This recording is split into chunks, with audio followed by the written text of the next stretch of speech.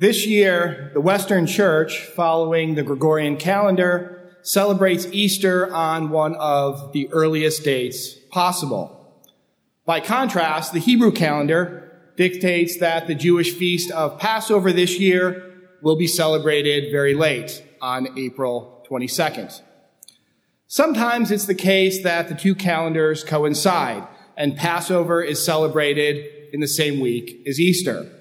It's tempting, of course, when that happens to draw trite comparisons between the coinciding celebrations of the two different faiths. I was in a Unitarian Universalist church once when such a comparison was made, and the minister threw in for good measure, "We are also celebrating the general renewal that the spring season brings in our lives." Don't want to leave anybody out.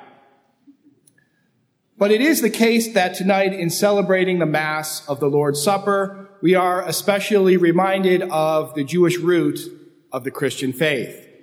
For on the night that he was betrayed, as related in Luke's Gospel, Jesus said to his disciples, "Long have I desired to eat this Passover with you before I suffer." Jesus chose to culminate his teaching to the disciples in the context of the Jewish Passover, in order that he might draw the closest connection between his suffering and death on the cross and the commemoration of the Jewish exodus from Egypt. If we were Jews celebrating the Passover, the meal would begin with the youngest boy, who was able to speak cogently, asking this question: "Why is this night different from all other nights?"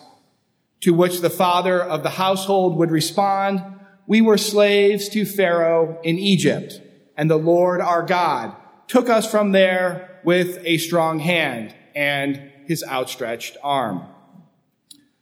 Passover celebrated Israel's freedom from slavery in Egypt.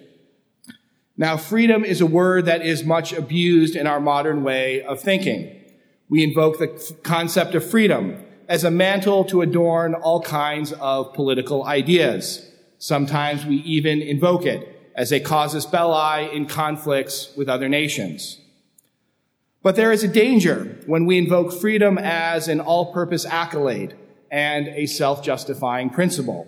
Freedom simply becomes equated with glorifying the will, giving everyone as much freedom as possible from any kind of restraint, whether physical or religious or political or moral.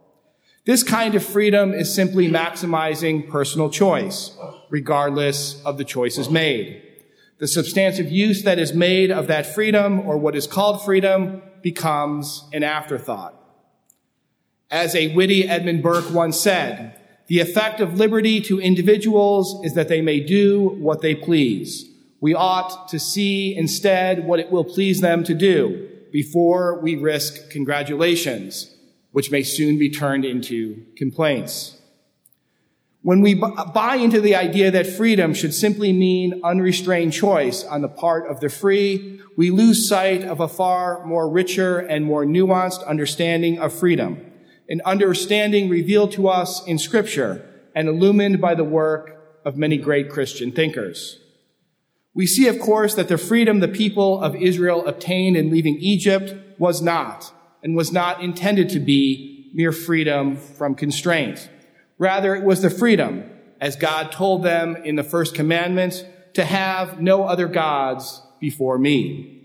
The freedom they obtain is the freedom of action necessary to love and serve their God, rather than Pharaoh. Yes, of course, there is an element of liberty that is contained in that. A people enslaved are not a people able to honor God properly. But it's not the exaltation of mere freedom as license, or freedom considered apart from how that freedom will be used. What Israel learned in its long march through the desert was the distinction between this juvenile sense of freedom and freedom as the basis of a people and as persons choosing the good. The purpose of freedom is to grow in virtue so that choosing the good becomes possible. A freedom that allows excellence, a freedom that is nurtured by discipline, and the constraint of just laws and moral norms. All of us, of course, have the freedom to play the piano. But for myself and for many of you, I'm guessing that's freedom in its rawest, most simplistic sense. We can bang away on the keys like monkeys. To possess a true freedom to play the piano, one has to be educated and disciplined by practice in the skills of making beautiful music. Then a person truly has the power to express their freedom in a mature and ordered way. Jesus Christ willingly took on the burden of our sin. He possessed total freedom. It says in the gospel that he was fully aware that the Father had put everything into his power. But he subordinated that power in the service of others.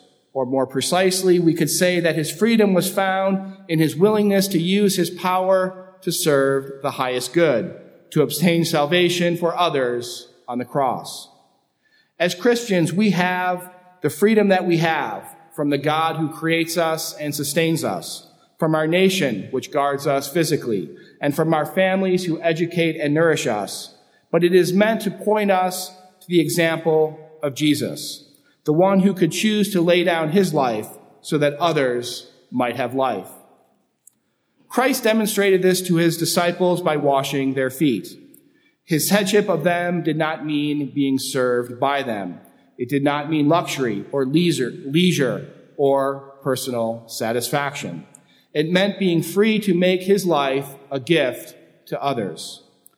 This is the essence of a vocation, making a gift of ourselves to another, first to God and then to God's people. It's what we hope is conveyed when our pastor washes the feet of our altar servers, just as Jesus washed the feet of his apostles. Of course, as a church, we pray this example inspires many priestly and religious vocations from amongst our young people, for it captures the essence of what the priesthood and the religious life is meant to be. But it also speaks to the essential nature of all vocations, of mature freedom, culminating in the free gift of self to others. Christ tells us, I have given you a model to follow, so that as I have done for you, you should also do. Give yourself to others, starting with God. This is not the end of our freedom, but rather the flowering of it.